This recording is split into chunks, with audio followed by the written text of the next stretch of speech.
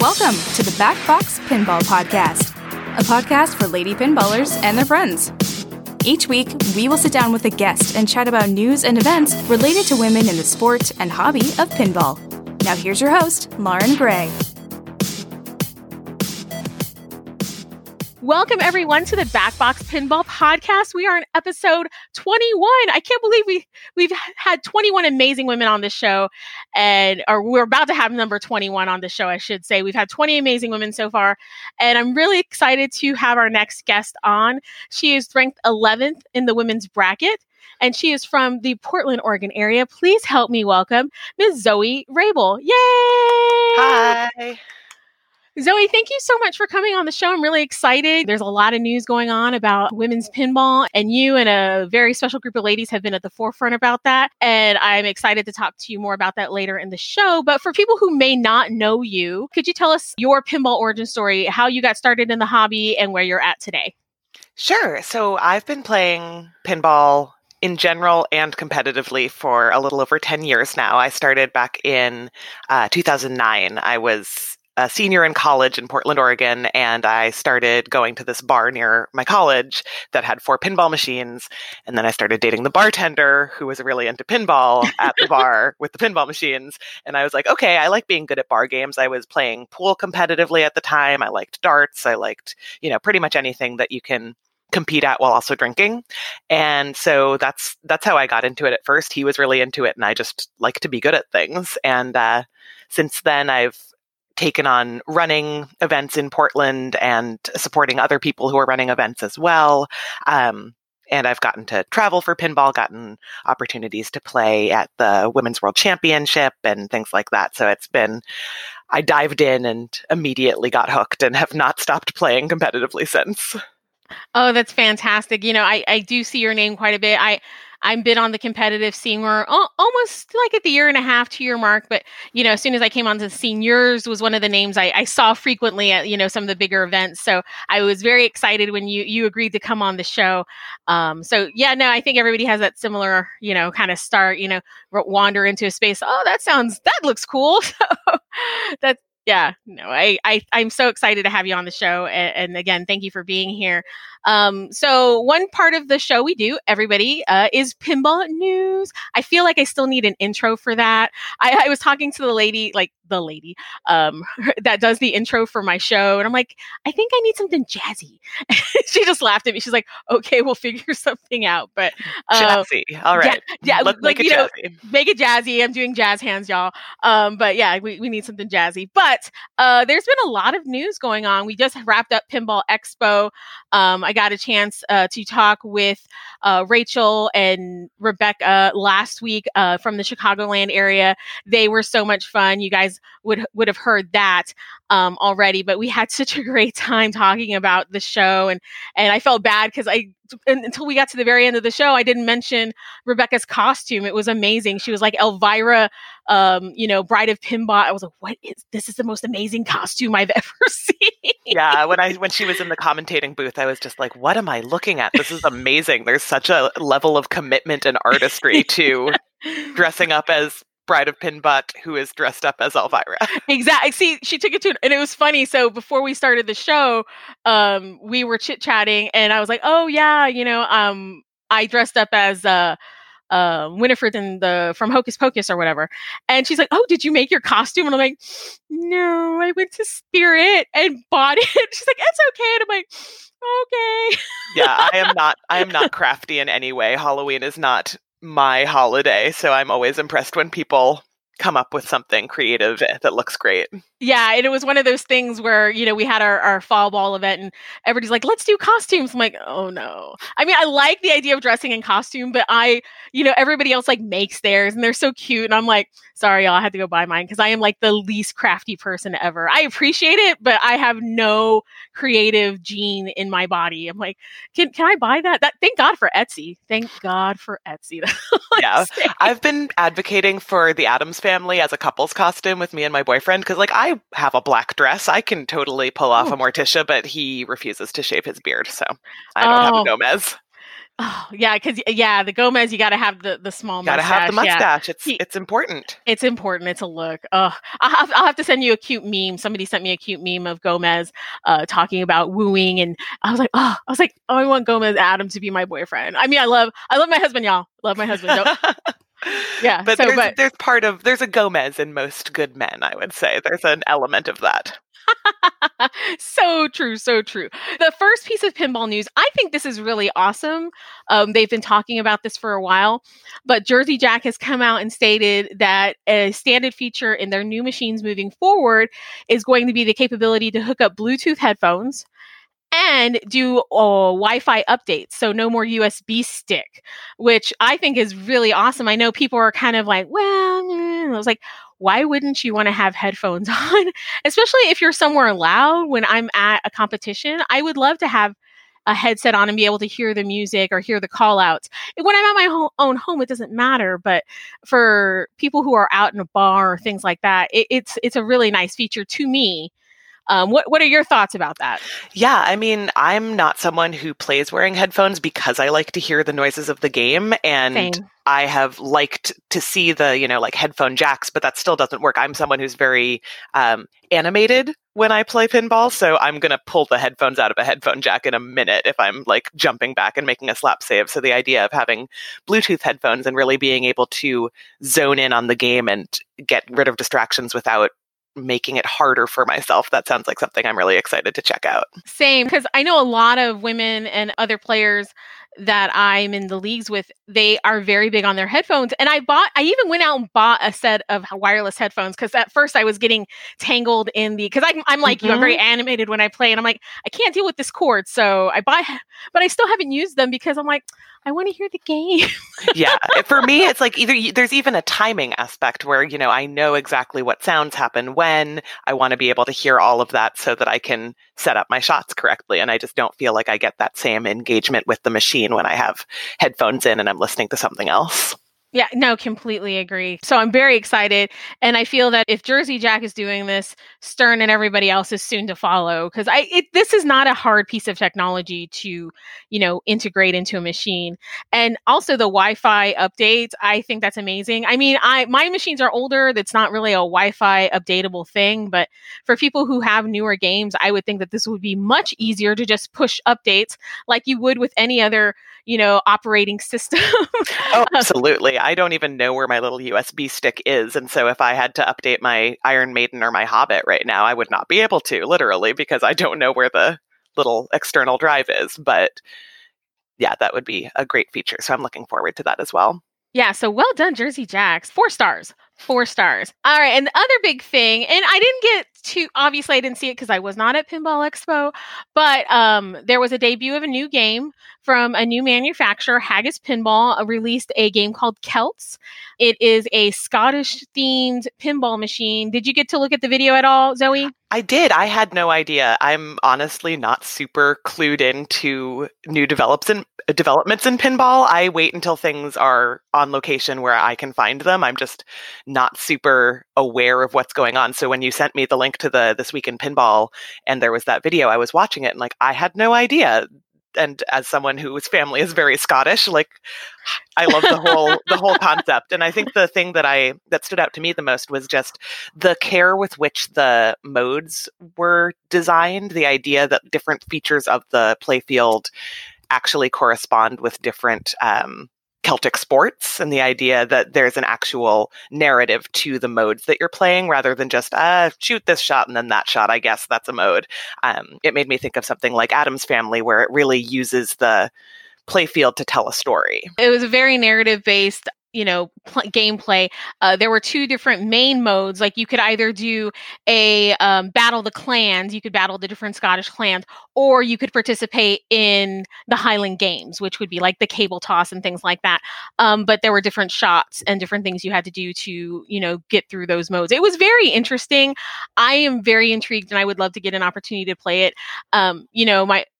I always want to keep my fingers crossed because I know it's so hard to break into this as a manufacturer. So it makes me very excited, especially after hearing about Suncoast, having to shut their doors, and, Cosmic Carnival, unfortunately, isn't going to get the love it deserves. But at the same time, it's one of those things where, you want to see new people doing different things. And I liked the artwork. It was a bit cartoony, but I did like it. And I thought it looked fun. And that big horseshoe at the back looked like a lot of fun to shoot too.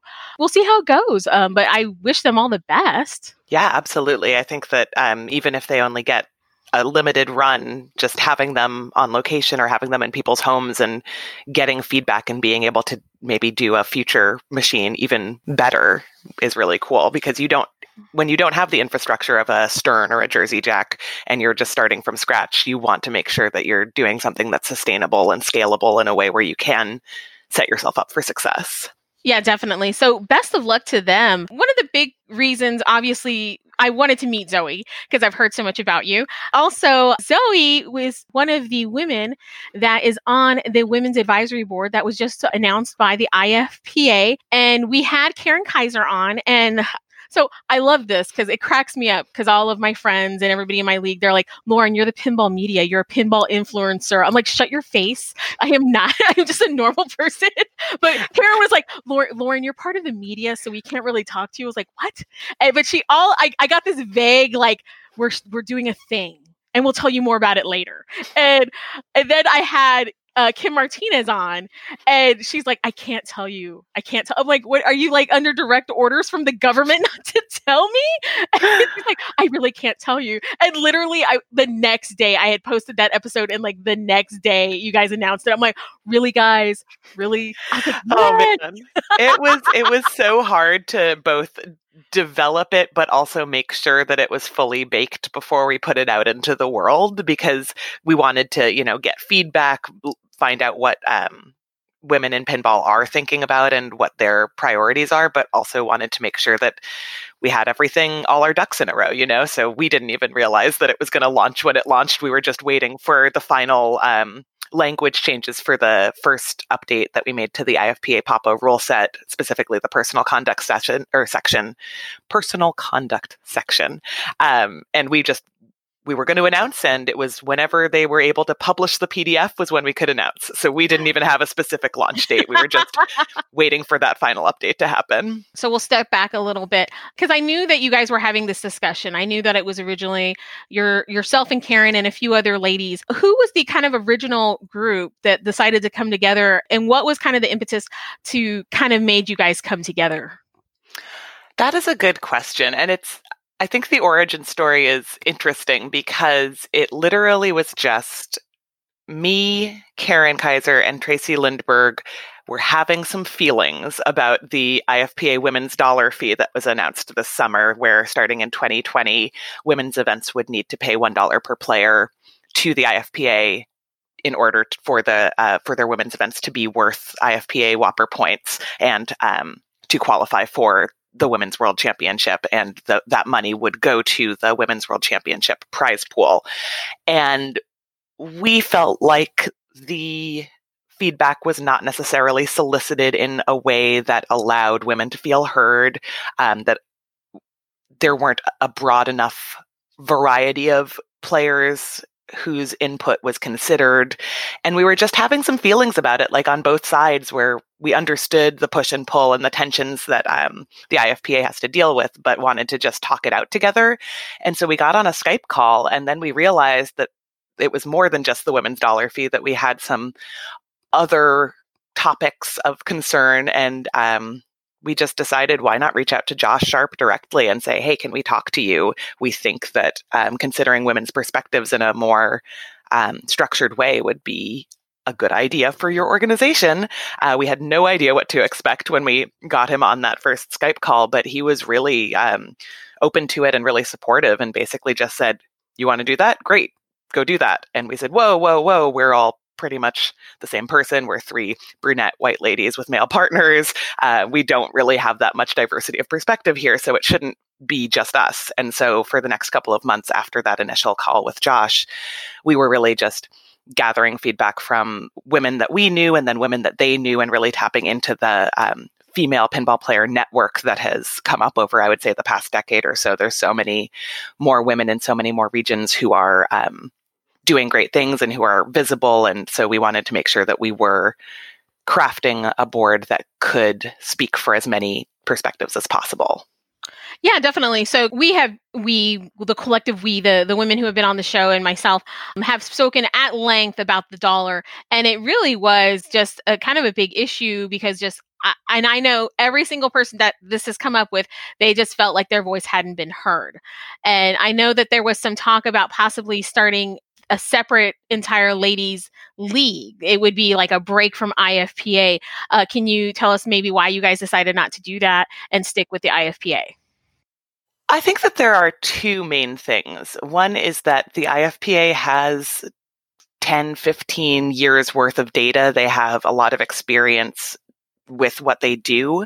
And I think that the level of effort that it would take to start a brand new thing and figure out the math behind rankings and make sure that everything really made sense and was tested and tried and true, that's a huge undertaking. And I think that the reason that we started with the existing structure was just to say, hey, is there a way for us to find a path forward without doing all this work? Like, I don't want to sound lazy, but I think that if we can work within the existing structures, we don't have to, start from scratch and reinvent the wheel. And just from our first conversation with Josh, ever since then, he's always been so supportive and in listening to our perspectives and in kind of giving us free rein to push decisions forward that we think are best for women in pinball. So it's been honestly a surprisingly positive experience. And that's one thing I do want to give a lot of credit to Josh and to Adam and the folks that kind of behind the IFPA scenes. I know that there's maybe a misconception that, because I kind of have been a little critical about this whole dollar thing, and a lot of the people who have been on the show have as well, but we know how hard they work. And I know that they are trying to do the best they can, but it's hard to make inclusive decisions when you don't have the right people at the table. Ding, ding, ding. That is 100% accurate. And I was from the beginning pretty vocally opposed to the women's dollar because I did not find it to be fairly set up.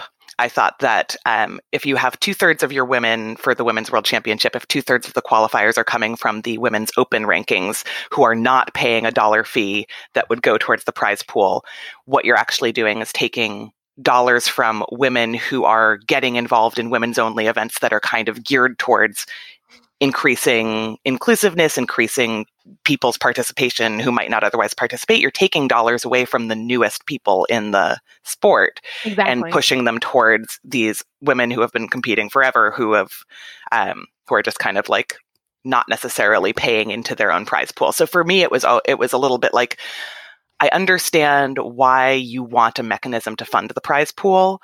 I don't think that this is the right mechanism, was my perspective. Not without putting words in everybody's mouth. That was kind of the collective idea. Like, there was just a sense of unfairness. And I don't think that that's what they meant at all. I think that in a way, there was like, well, we're doing this for the men. Let's do it for the women. I'm like, yes, but it's not quite equal. It's not quite the same. I was kind of interested to see how that was going to play out. So in sitting down with Josh and sitting down with the IFPA, what do you see the women's board's role? What are you bringing to the table? What are you voicing opinions on?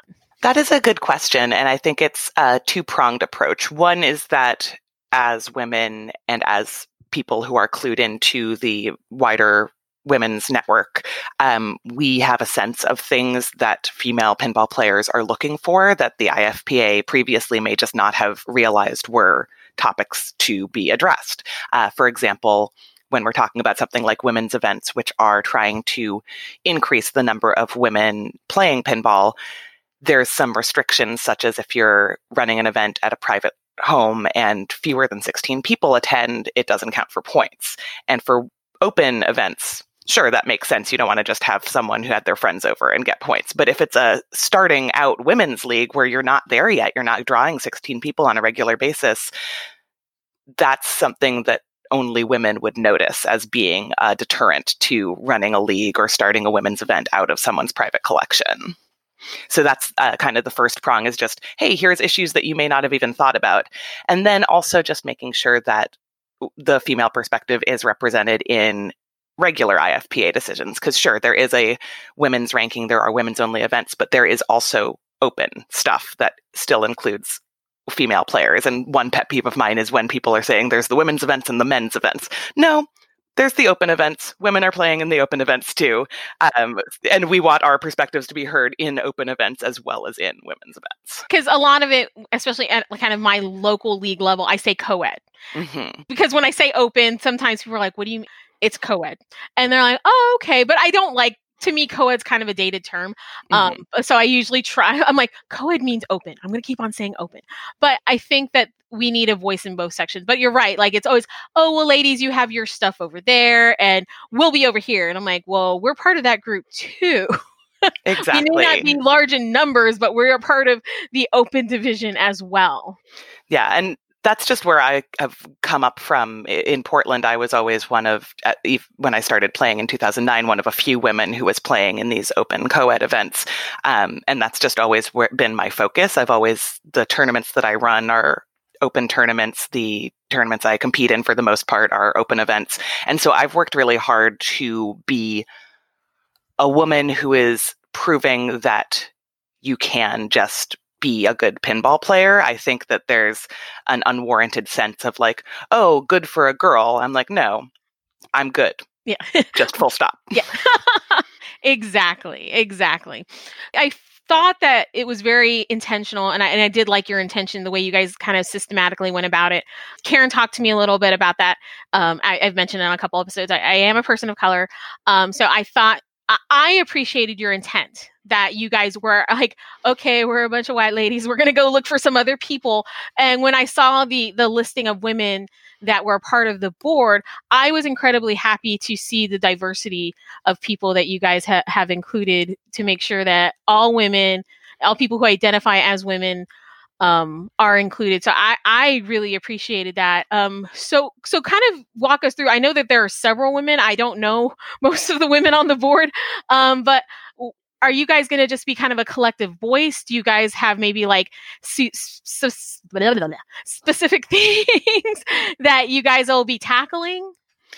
Yeah, I mean, we're still figuring it out. You know, women are not a monolith. We don't all speak with one voice or have the same opinions, even within the board and even within, you know, the different levels of representation that we've made sure to include. And I think that it's important to include diversity intentionally, but also not to say, oh, this person is important to this board only because of that one perspective they bring. It's making sure that there's people who are really smart and engaged with pinball and also have multiple perspectives. So we have, you know, people of color on the board, LGBTQ individuals on the board, mothers on the board, people who play in women's events, people who play in open events, people who play in Sweden versus the United States, a lot of different regions of the United States. So the six of us who are the initial version of this board, and I think we don't fully know what it's going to evolve into and how long it's going to be this particular structure. But currently it is Olivia Helm, who is a Bells and Chimes member in Phoenix, Arizona. Kim Martinez, who was on your podcast recently, she runs events at Level 1 Bar in some part of Ohio that starts Columbus. with a C. Sorry, Kim. Ohio scares me. They all start with C, and I never know which one. So it's Olivia, Kim, Juana Summers, who is based in Baltimore. She's just starting a Baltimore Bells and Chimes and also helps run an open league down there.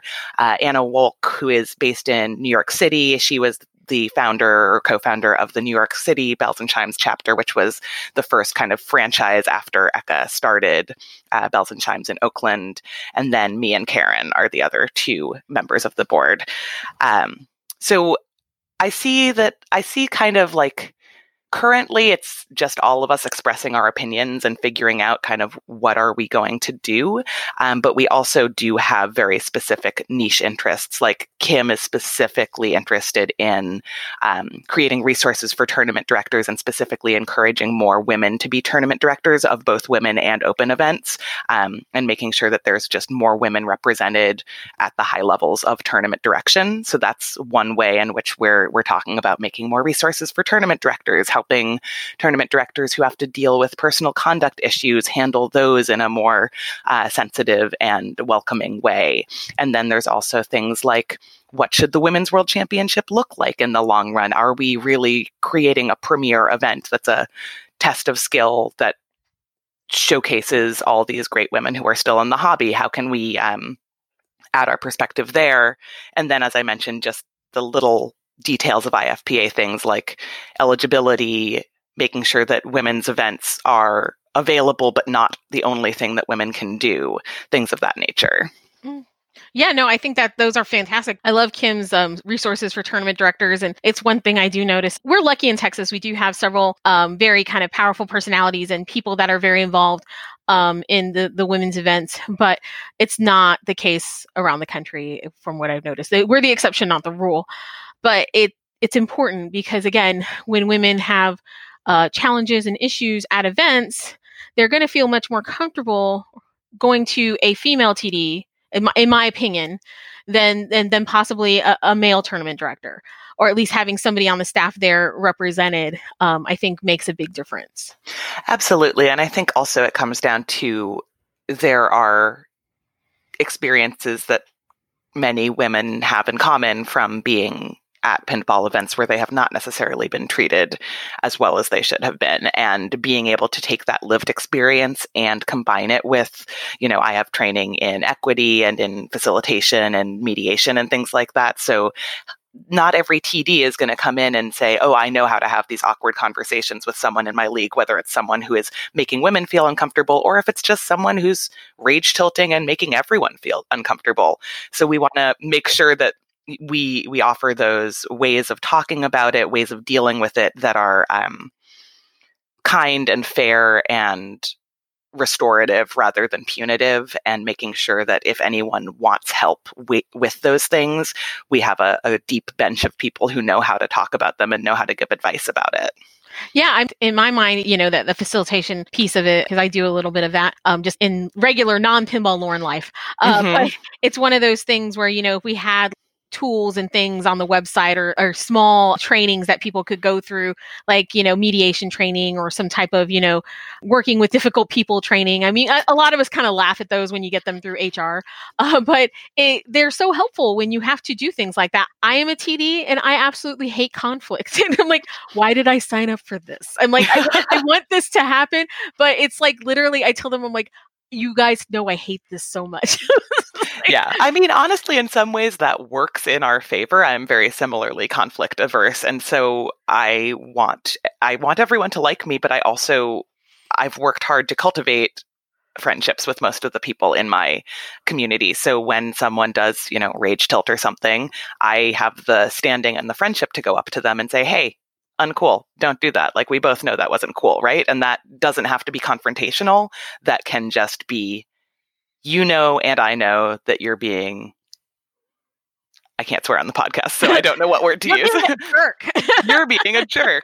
And we both know it. So why don't we just both not do it anymore? And I think that a lot of people think that conversations need to be a lot more fraught than they have to be.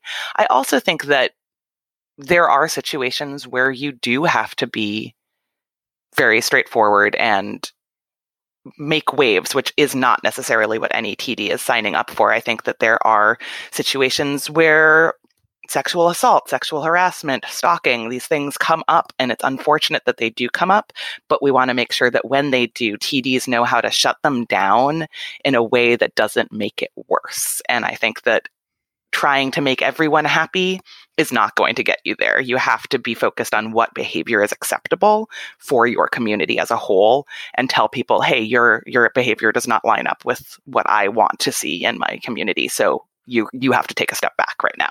Yeah, and it's unfortunate, you know, and Tracy and I and Kelly talked about this not, you know, like 2 episodes ago. And we were discussing that there's the comment that, oh, that doesn't happen in my pinball community. And that's great. But you know what? And I would actually be one of those people. I'm like, for the most part, we're all super chill, which is great. But unfortunately, I have been to other events where, you know, it's kind of a show us your tilts sort of thing. And I see it and I'm like, ah, it's like it's all true. It's like, you know, I hear these stories, I read these stories, you know, people pull me aside and they're like, you know, so and so did this and this. I'm like, what? And it makes me sad, you know, but I feel that if women collectively come together, share their stories, share their voices, and know that the IFPA is going to actually kind of stand behind their word and put out guidelines and, you know, make people accountable to a certain, I mean, it is a pinball association, but make people accountable. Because I feel that they're all like, you know, that's the status quo. That's how it's always been. It's, you know, whatever. I didn't mean anything by it. And things have to change. There's a reason why I have this podcast, because I wanted female voices to be heard. And I feel that we're at that point, we're at the top of the tide, that everything's changing. And I think a lot of people are not okay with that change. Have you felt any negative feedback so far? I mean, everybody seems to be pretty positive, but again, I'm living in my own little like lady bubble. We're so awesome. But I'm waiting. I even as the podcast, you know, lady podcast, haven't gotten the negative, you know, kickback yet, but has there been any negative feedback to you or to any of the board members about what you're doing? I mean, we were prepared for there to be, honestly. I think that we have seen how these kinds of changes have gone in other subcultures, and you want to be wary when you see just how bad for women other male-dominated hobbies have been. But literally nothing bad has been said yet, which is weird. But I've just been impressed and shocked at how little, at least public outrage there has been about it. Every comment on every post that I've seen about it has been really positive. I will say that I don't read Pinside, so if anyone is like talking crap about us on Pinside, I have no idea about it, which is ignorance is bliss, and I'm happy with that. But it's also similar to what you were saying about how people say, oh, that doesn't exist in my community. It might just be that you're not seeing it. It might just be that people are out there being mad about it or being bad actors, and it's just not filtering to the top. And we take any sort of feedback very seriously, whether it's you're great or here's something I think you could do better.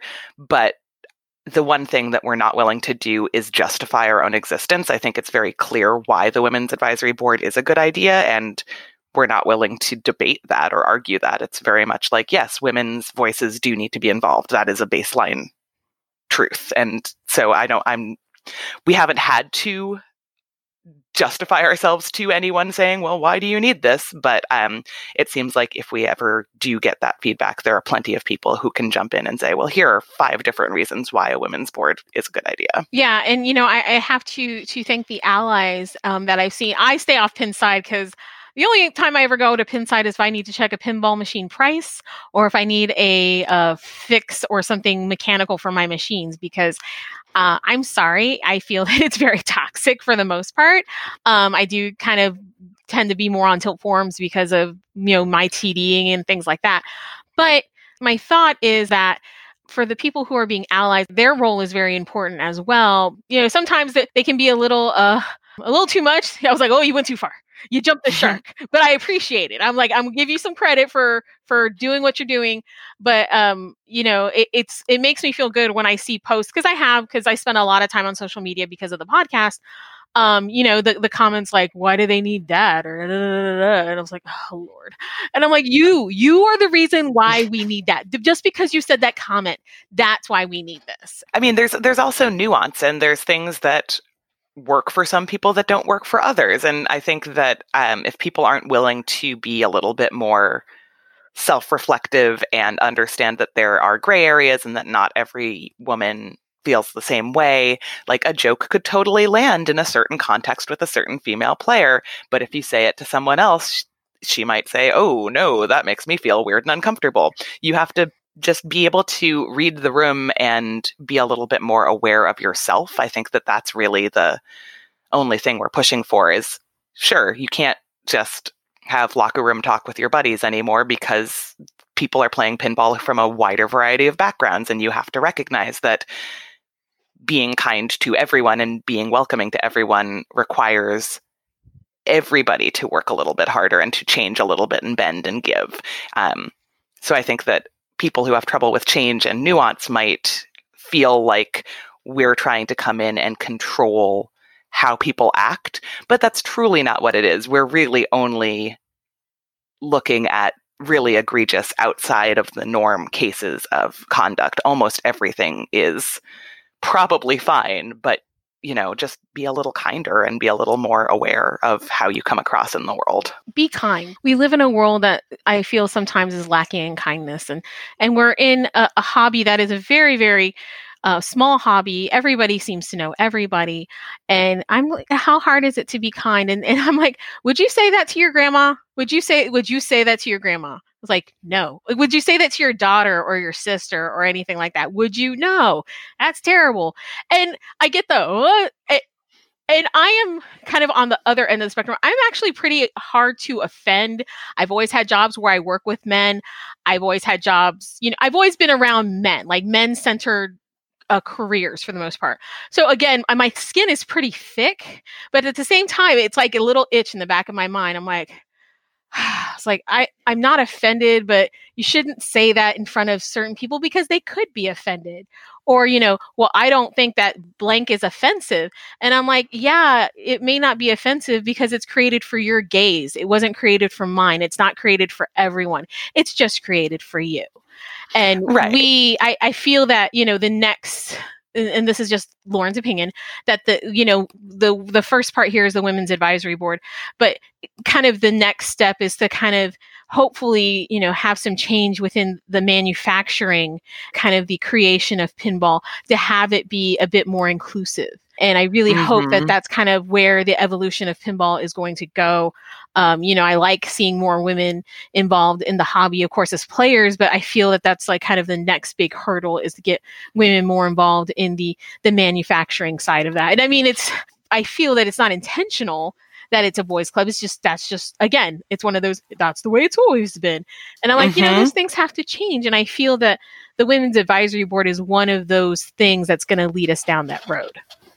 Yeah, absolutely. And I think your point about the actual professional roles in the industry is a really important one because sure, we're volunteering our time to make sure that women are more represented in the hobby, but we're not getting paid to do that. And it's not changing the actual economic landscape. So seeing places like Marco hiring Crystal Gemnich, Rachel Bess, who else is out there? Emoto is out there doing her stuff. And I like seeing that. And I would encourage more established places like Stern, like Jersey Jack, to also look at their current employee spectrum and think, how can we make sure that women's voices are involved? How do we avoid missteps like, for example, when American Pinball came out with Oktoberfest and a monkey was literally reaching up a woman's skirt. That is so easy to avoid if you have a woman in the room saying, But if you don't realize that you need that voice, and if you don't have a person who can be that voice, you're doing a disservice to yourself as a company.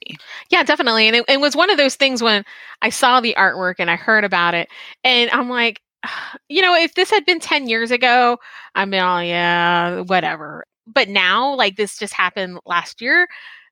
It was very surprising to me. But again, if they had any woman in any capacity in that room when they're showing the art, I mean, I would have been the first to say, yeah, that's probably not going to go over really well for somebody who has a family, or just women in general aren't going to like that. I just don't understand why the monkey needs to do that. I don't think that is what a monkey does. I think if a monkey was serving beer at my bar, it would not be doing that.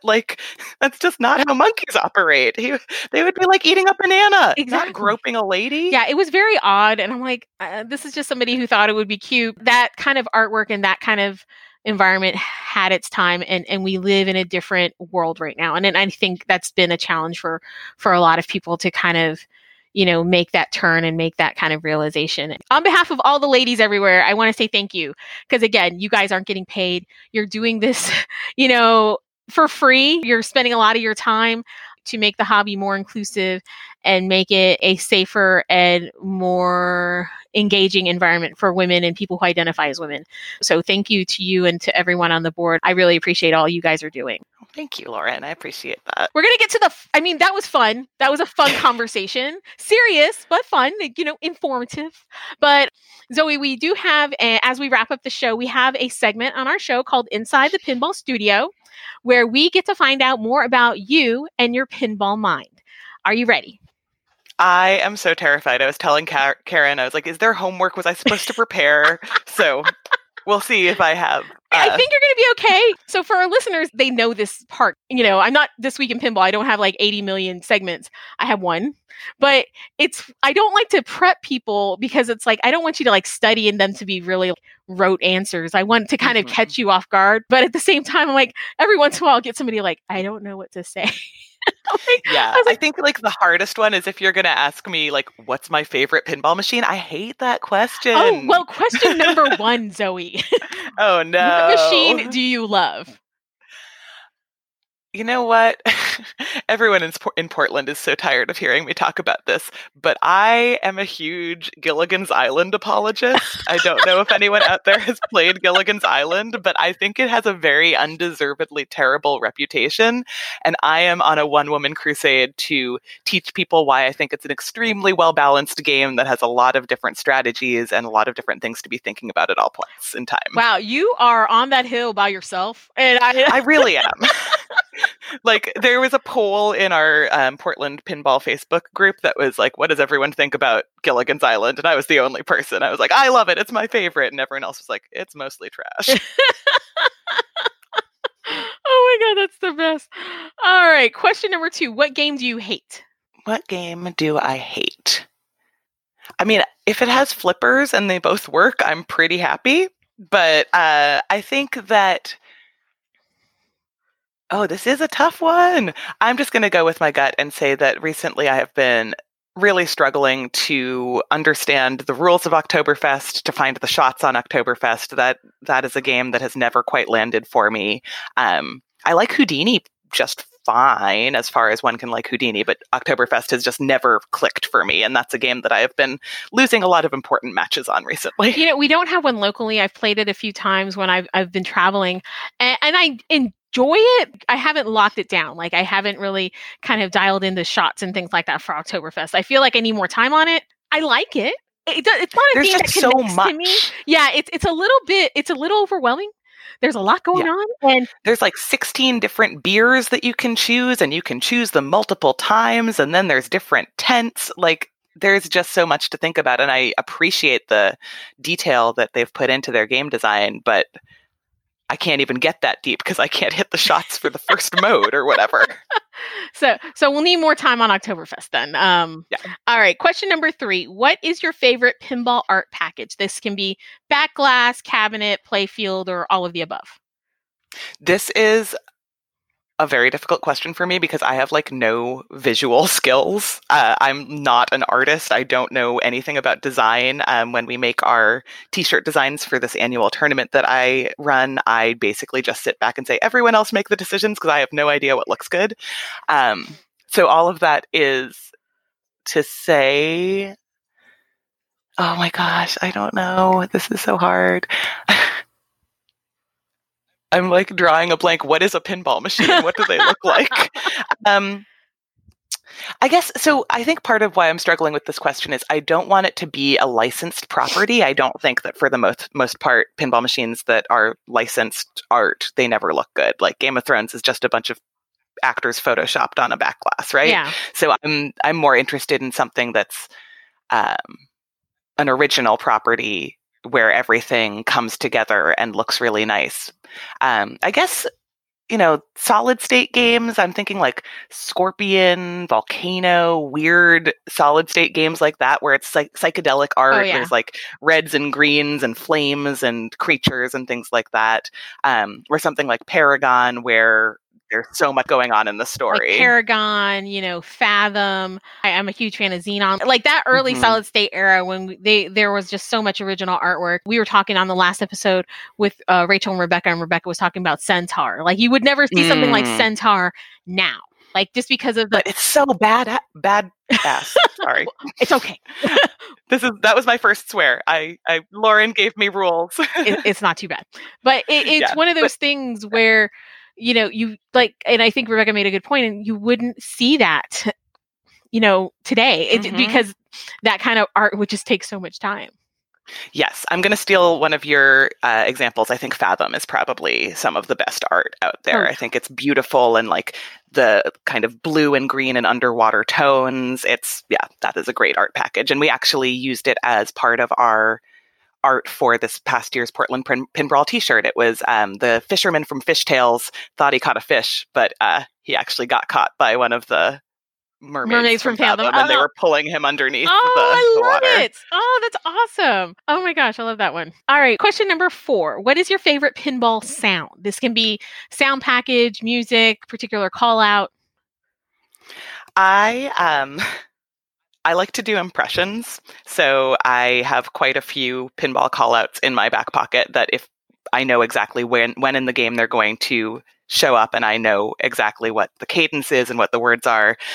So there's a couple from Creature from the Black Lagoon, Elvira, Scared Stiff, Addams Family. I think all of those have some very cheeky, fun, punny, but also like fun to listen to call outs. Things like, what's a good one? Well played, thing. You really lent a hand. Or like even just the Scared Stiff one is the best. Like, what are you, dead or something? Watch this. I'll get him up. Like those are fun and always good for a laugh. And then also the Medieval Madness trolls when they go, human burgers. One of my friends just does the best troll impression, and every time he does it, it makes me laugh. I am a huge fan of the Addams Family, even though, everybody's like, oh, Addams Family. I'm like, you know what? That is a near perfect. It's a classic for a reason. I was like, I get people are like, well, there's so many of them made and, I guess it's saying like a cheeseburger is your favorite food. I'm like, whatever. I don't care. It's beautiful and it's perfect. And I love it. I think those are some excellent answers. Question number 5. What is your favorite festival event to attend in or play? I mean, is Pinburg a cop-out? I mean, it's obviously Pinburg is the most popular answer. I will say that. I mean, I'm not going to call it a cop-out because it is Pinball Summer Camp, but it is definitely the most popular answer. Yeah, I mean, I think that the format is just perfect for someone like me who's so focused on competition and playing well on all eras of games and constantly bettering myself as far as pinball is concerned. I honestly wish that I could make it more of a social event, but I'm so focused on playing well and standing for 12 hours in a time. So I don't do all that much outside of just playing during Pinburg. But I think that is really the one that I look forward to every year. I've gone to 4 Pinburgs so far. And it's a fantastic experience. It's so well run. The games are in such great condition. I just don't think anything can compete with it. Pinburg's a hard one to top. We get a lot of Pinburg, a lot of TPF, some Indisc, New York Pinball Championship, Pinball Expo. I mean, they kind of run the gamut. 24-hour battle. Yeah. I've never been to that one, but that would be a great one. By far, everybody's, Pinburg. Yes. And, if I'm going to be more local, I'll say the Northwest Pinball and Arcade Show in Tacoma is another one that I look forward to every year. They have a great format there. Is that the one that was just in May this past year? Or is that the... Early June. Okay, yeah. No, I definitely, I love the Pacific Northwest. I'm a huge fan of like the Seattle area, and I'm really hoping to make it up there this year for that event. I was really impressed by the way they handled things that had developed around that particular show. But that's definitely on my list of shows to do. So hopefully I'll get to see you sooner rather than later. Please. Yeah. Come see us. Yeah, no, definitely. Question number 6. What is your Grail pin? Do you own it or is it still out there?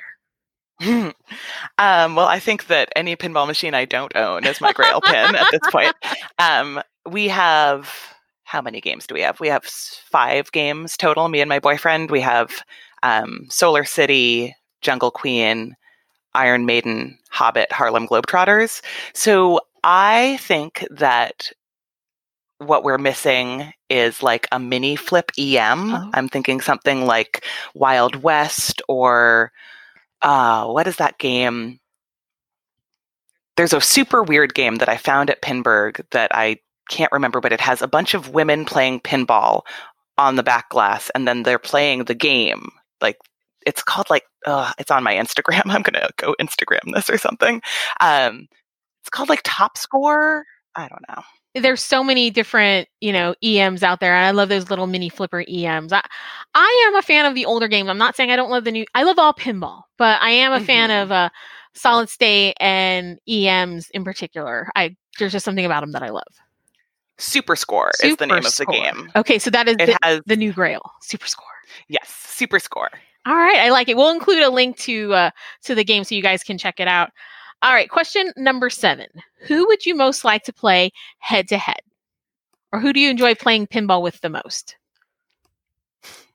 I have a cheesy answer for this. This is the one question I did kind of prepare for. If I could play a game against anyone right now, I would choose a game that can be a 6-player game, so probably like $6 Million Man, and I would have all 6 members of the Women's Advisory Board play pinball together, because I haven't met most of them in person, and I haven't played pinball with most of them. I've played with Tracy, I've played with Anna, but I've never played pinball with Kim or Juana or Olivia or Karen, even though she's one of my best friends. Like, we have just never played together, and so I would love for us to just be in the same place and be able to play a 6-player game.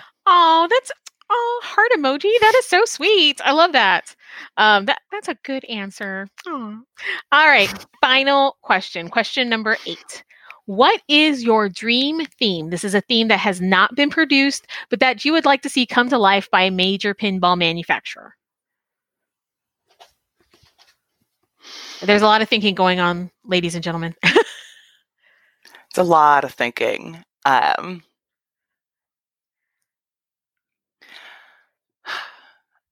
I definitely am pushing for games where a woman is the main protagonist. Hear, hear. So I like things like Xenon or Elvira or Bride of Pinbot, where in many cases the woman is the major focal feature. So I'm thinking, and I know, is it Julie Dorser who has already done this like retheme, but a Wonder Woman pinball machine? She reskinned an Electronimo, I believe. I think. And she reskinned it into a Wonder Woman theme, but like classic Wonder Woman, like Linda Carter, comic Wonder Woman. But yeah, it looks amazing. I would like to see Stern do like new Wonder Woman Gal Gadot. Oh, I love her theme. And I bet that there could be like some sort of, she has like a invisible box shield. I don't do superhero stuff. What is her? She has the invisible jet. So she has the invisible jet. And I would love to have some sort of feature where the ball is stopped and you can't tell why, and it's because it's inside an invisible jet or something like that. Oh, that would be so cool. Like some kind of way they could kind of like magnet kind of hold it somewhere, suspend it. Mm-hmm. Oh, that would be so cool. And then part of me, when I thought about the invisible jet, because if you guys, if you're a certain age, you remember the Halls of Justice or the Justice League cartoon, and she's flying around, but they had to outline it so she's just not floating in space. But like maybe the actual cabinet could be like clear acrylic or something. Like, I love it. Yeah, I love it. Because it's like they don't really talk about her invisible jet in the new Wonder Woman. She's got the bracelets and the lariat of truth and all that. But I'm like, oh guys, the invisible jet was like the best part. Yeah, I think there's quite a bit to play around with there and do some fun things that have never been done. Oh yeah, definitely. I think Wonder Woman, I'm surprised that has not made it further down, because it would appeal to, lots of people, women and men. It's a very popular franchise. I mean, they're still making Wonder Woman movies, so it's not like it's out of date or not popular. I'm like, Wonder Woman is very on trend right now. So to me, I think it's a great choice. Thanks. I'm glad you agree. Yes, and I'm glad that there already is one version of it out in the world. Yeah, I know. So let's update it. Yes. If you're listening, anyone at Stern. Awesome. Well, Zoe, thank you so much for taking the time out to come on the show and talk about the Women's Advisory Board. And I really do hope to have the other members of the board on so we can get a chance to meet them as well. For anybody who wanted to reach out to you or to the board, what would be a good way to contact you guys? That is a great question. I was going to ask you if I could plug this. We do have an email address. It's ifpawomen@gmail.com. And so if you have any feedback, questions, ideas, things that you think would have to do with women in pinball, shoot us an email. We're happy to chat about it. And then also one of our upcoming initiatives is we're hoping to get a survey out to people who identify as female in the pinball community in the next couple of weeks, gathering more information about who they are, what type of pinball they're playing, and what their priorities are. So we're hoping to kind of have a more organized sense of what the female pinball community cares about once we do the survey. So once we get a link out, I'm going to be sharing it on like every social media page ever and encouraging everyone to share it with their female pinball playing friends. So keep an eye out for that. That's another way to definitely get your information to us. Yeah, we'll definitely put that out as soon as you guys, we'll spread the love as well, because I think it's very important to, I love metrics. So I'm like, oh, that would be good to at least have an idea, kind of a snapshot of where people are at in the hobby and how, the board could better serve and help them. I think that's a great idea. So, well, thanks. I make surveys for a living. So as soon as we started talking about things, I was like, I can do this. So that's my initiative right now, is creating that survey and getting it out there. Oh my God. No, I think that's fantastic. So again, that was ifpawomen@gmail.com if you want to reach out to Zoe and the Women's Advisory Board. Zoe, are you out just yourself? If people wanted to follow you, are you on Instagram or Facebook? I am on Facebook and Instagram. For Facebook, I only use it for real life, but Instagram is zvrabes. So if you want to follow for pinball stuff, that is the place to do it. Awesome. Well, again, Zoe, thank you so much for coming on the show. I hope that if you guys have any other announcements or if you guys want to come back, I would love to have yourself or anybody from the board on anytime. I'm so happy that you are doing this and shining such a great spotlight on the many women who are out there doing great things in pinball. So thank you for having me. Oh, no, it was my pleasure. And again, everybody, thank you so much for tuning in this week. If you have any comments on the show itself, feel free to email me, backboxpinballpodcast@gmail.com. And again, I will plug Patreon. If you like what you're hearing, you can donate or, contribute. There's different tiers that you can do that at. You can also get some swag if you are going to be going out to your next pinball event. You can be sporting the official Backbox Pinball Podcast t-shirt. It's very cool. Those are both available at backboxpinballpodcast.fireside.fm. And again, everybody, thank you so much for joining us, and keep flipping. Thanks for listening to the Backbox Pinball Podcast. We hope you enjoyed the show. To get pinball fun delivered to you every week, subscribe to our podcast on your podcatcher of choice. Also, we'd love for you to post a review on Apple Podcasts. To look at show notes and more, visit our website at backboxpinballpodcast.fireside.fm. Again, that's backboxpinballpodcast.fireside.fm. Thanks for taking us with you, and keep flipping!